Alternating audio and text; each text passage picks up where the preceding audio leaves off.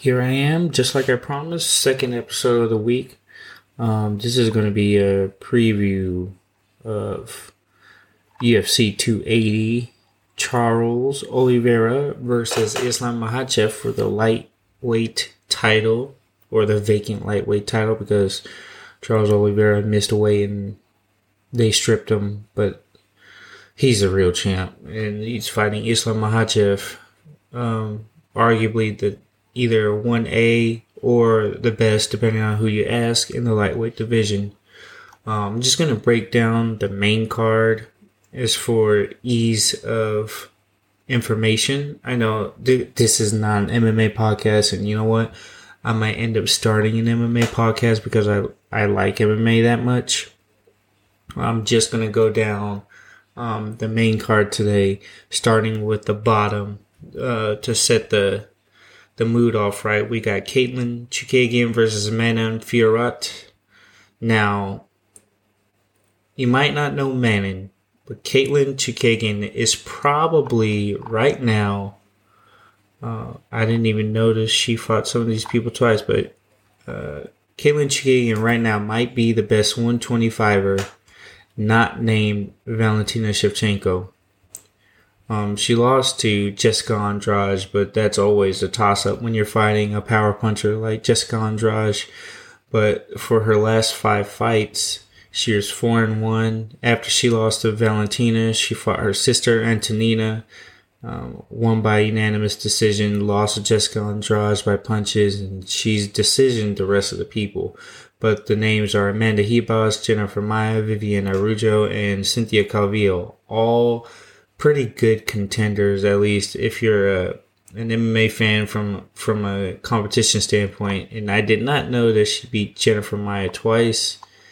And it looks like she's only fought good people while she's been a top 125er. Alexis Davis, Joanne Wood, formerly Joanne Calderwood, Irene Aldana, Lauren Murphy. The list goes on. She's fought the who's who of the 125, and just, like I said, she is the best 125er not named Valentina Shevchenko.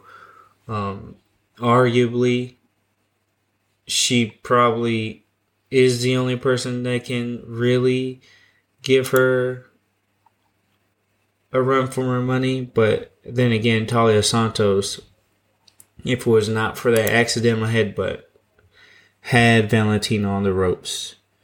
That's just my opinion. A lot of people say, oh, Valentina was never in trouble, and I get it. She never really was in trouble, but she also wasn't doing her Valentina thing looking like she's the best thing since sliced bread. You know what I'm saying? Valentina usually imposes her will on every and anybody that comes into the ring with her. Now, Manon Fiorot, she is 9-1. She's relatively new in the UFC. It looks like she joined the UFC in 2021. But since then, she's been on a 4-fight win streak. She lost her first fight by split decision, but she's won the previous 9 after that, beating Jennifer Maia, most recently Mayra Bueno Silva, and Tabitha Ricci. Now, I wouldn't say that these are super top tier fighters other than Jennifer Maia, but it's kind of thin at the top of 125 with Jessica Andrade moving up and down in weight sometimes from 125 to 115. Also with Cynthia Calvillo, she was also 115, now 125. But these, man, it must be hard being a woman in the UFC, because 115, you got dogs. 125, you got a goat. 135, you got a goat. 145, you got a goat. It's really hard right now for all the women's divisions for somebody to break out and become the next best person, because the only person that Valentina has lost to, at least in the UFC, I think, is Amanda Nunes, and that was twice. And everybody else, she kind of just beat, right? Yeah, it looks like everybody else, since she's joined the UFC, she's beat. And I just noticed on Valentina Shevchenko's win-loss record. She lost to Liz Carmouche. If you don't know who that is, she is a UFC fighter. Pretty decent. I think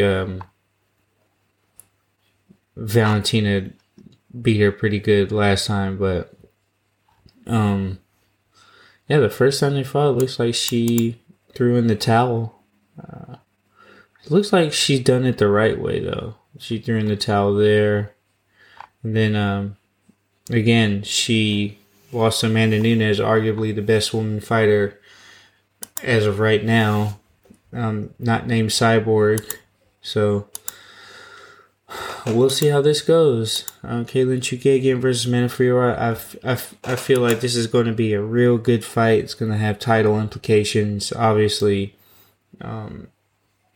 Katlyn has already fought for the title, and Valentina made decent work of her, but Manon has not fought anybody like Katlyn yet, so we'll see. Next fight going down is Beneil Dariush versus Matthias Gamrot. Now this is going to be a good fight. Beneil Dariush is on a streak before he got hurt. He beat Frank Camacho, Drew Dober, Thiago Moises, Scott Holtzman, Diego Fiera, and Tony Ferguson, which was the last one back in 2021. I think he was supposed to fight Islam Makhachev, but he got hurt. And Bobby Green had to step in at the last moment. But Beneil Dariush has been looking pretty good. Looks like he had a rough go at the beginning of his UFC career. Michael Chiesa lost. Edson Barboza draw with Evan Dunham. Lost to Alexander Hernandez. But since then, he's been on a 7-fight win streak. And most of these fighters in the 155 have been streaking lately. But, Bronx, Khabib, Islam, the top of the top is pretty tight, I would say. And Matthias Gamrot, let's see, I don't know much about him. I know he's a pretty good fighter. Looks like Arman Sarukian, Diego Fiera, Jeremy Stevens, Scott Holtzman. Those are all pretty good fighters, and he won. Arman, he took to decision, but everybody else finished within 2 rounds. Like I said, I don't know much about him, but this is Beneil's first fight back since injury since May 2021, and Matthias last fought in June. So we'll see if ring rust comes into play, if there's any fear.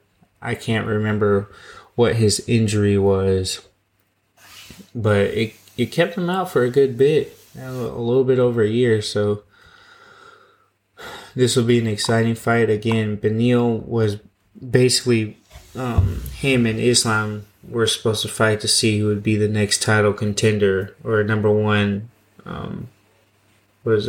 Number one title eliminator. So we'll see how this goes, because if Islam wins, I imagine there's going to be an immediate rematch, but Beneil would probably be the next person up to be the fighter for the world title. Alright, so next up we have Peter Yan versus Sean O'Malley. Now this is going to be a good fight. Peter Yan basically looks unstoppable for the most part. Obviously, he lost his belt to Aljamain on a weird illegal knee, and then he beats Corey Sandhagen, and then he loses to Aljamain Sterling again. But it's good to see, if you guys have been watching any of the UFC media, him and Aljamain have been pretty cordial, which is cool to see. I know they weren't really that cool before. Part of that could have been played up just for the media, but they've been pretty good to each other since then. And Sugar Sean O'Malley, everybody knows this guy. he'll say he's 13-0, but he's or now he's 15-1. But he's pretty much taking care of everybody that he's fought. Obviously, I'm gonna say he kind of got a fluke little injury. Versus Marlon Vera. He's had foot problems in the past, and I can't put it past him. He did lose. I'm not one of those people that'll buy into his media portrayal of his record. But after that, he made Thomas Almeida look like a joke. He made Chris Matinho look like a joke. Man, he's one of the best strikers in the 135 division. The only problem is Petr Yan, I feel like, in general, has more high-level fights when it comes to being in the UFC. Sean O'Malley took the long way, which is smart because, hey, might as well get paid while you're doing something right. Might as well get paid and get the most money you can while you can still fight. They're both relatively young, Peter being 29 and Sean O'Malley being 27. But this will be a good fight because Petr Yan made Corey Sandhagen look like he couldn't box. Now, Corey's one tough individual, and he ate the entire onslaught that Petr Yan handed out to him. But by the end of the fight, he just kind of looked defeated. There's nothing he was doing was working. He couldn't get on the inside. He couldn't use his grappling, which is the key to this fight because Corey Sandhagen and Sean O'Malley have similar body types. Now, I'm not going to say they're exactly the same, but Sean O'Malley is 5'11", and let's see, how tall is Corey Sandhagen? Corey Sandhagen is also 5'11", so it's not the first time that Petr Yan has seen someone like Sean O'Malley in terms of build. So it'll be interesting to see how Sean decides to fight Petr Yan, because Petr Yan is always a slow starter. He'll work his way inside and has some crisp boxing. And hopefully he covers up his body, because that's a lot of people have pointed out that he always has his hands high, but he's never fought anybody that likes to throw body kicks and takedowns. So, and the one person who did, which was Corey Sandhagen, he made quick work of. And Aljamain Sterling, I would say Petr Yan just got it going too late. He was doing pretty good towards the end, but too little too late. So when this fight goes around, man, it'll be exciting to see, because this will be the first big test for Sean O'Malley's career. It would have been Pedro Munoz, but there's an accidental eye poke, and he couldn't continue. He couldn't see, and there's no point of continuing.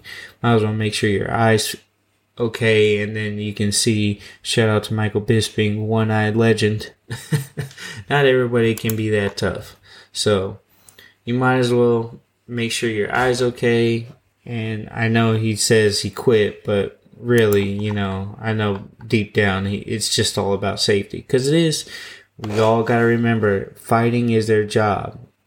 Toughness doesn't get them more money. Winning and being able to fight, even if they lose, gets them money. So I'd rather be able to fight than maybe win a fight, but have one eye, right? Oh, man. The next fight is a doozy. Title fight, Aljamain Sterling versus TJ Dillashaw. Obviously, we know TJ Dillashaw got popped for EPO when he fought Cejudo, but he did have those two good fights against Cody Garbrandt, John Lineker, Rafael Assunção. He's been a two-time UFC bantamweight champion, and he just got off of a win versus Corey Sandhagen, which he kind of got pushed to the edge here, because I think he did something to his knee. He had to have surgery. That's why he was out for a little bit, but he's back fighting Aljamain Sterling. Now, as we all found out later on, Aljamain didn't have the best weight cut going into the first Petr Yan fight, so that's why he kind of looked pretty, civilian. He didn't look like he was being a great fighter. He was just getting drug for all the rounds up until the illegal knee. Second fight proved that when he has a game plan, he can execute it and he can make anybody look silly with his grappling. But in terms of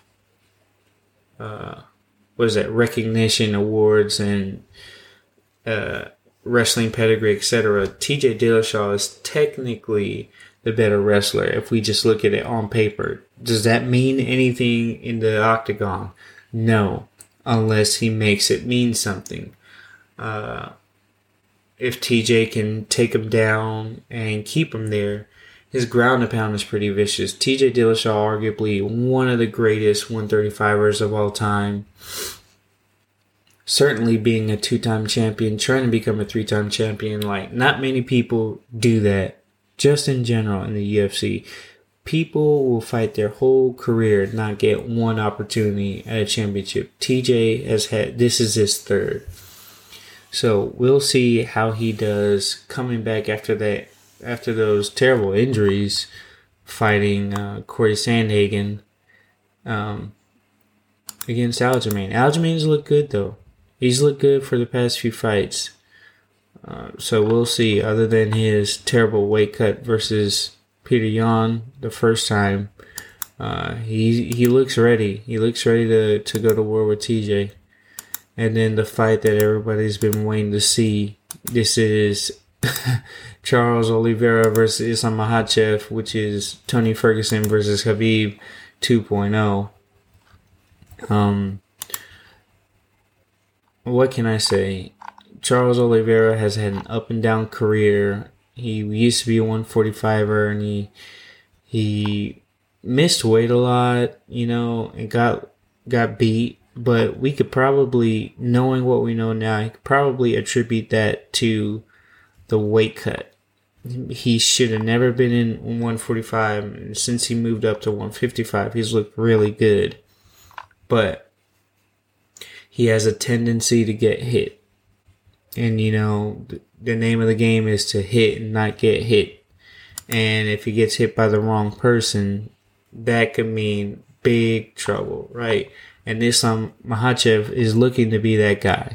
Islam has one loss in his illustrious career, 22-1. And he admitted in that fight he didn't take that guy seriously.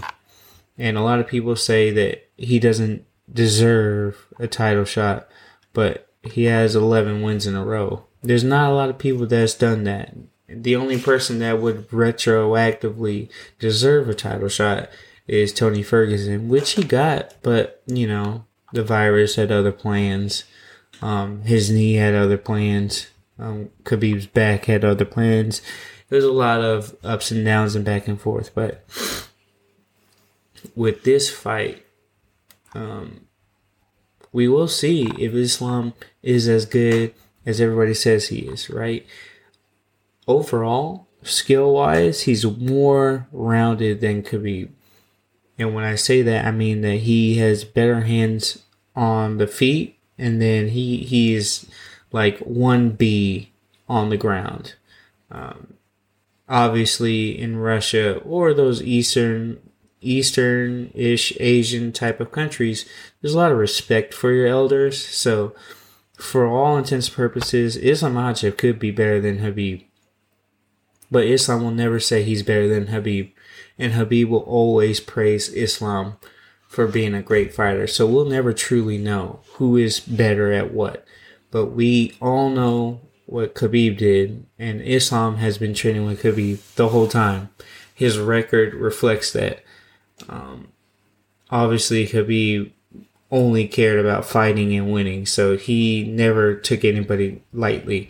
But, when you're the little brother, little cousin, you think you're invincible when you're associated with that guy. And Khabib was that guy.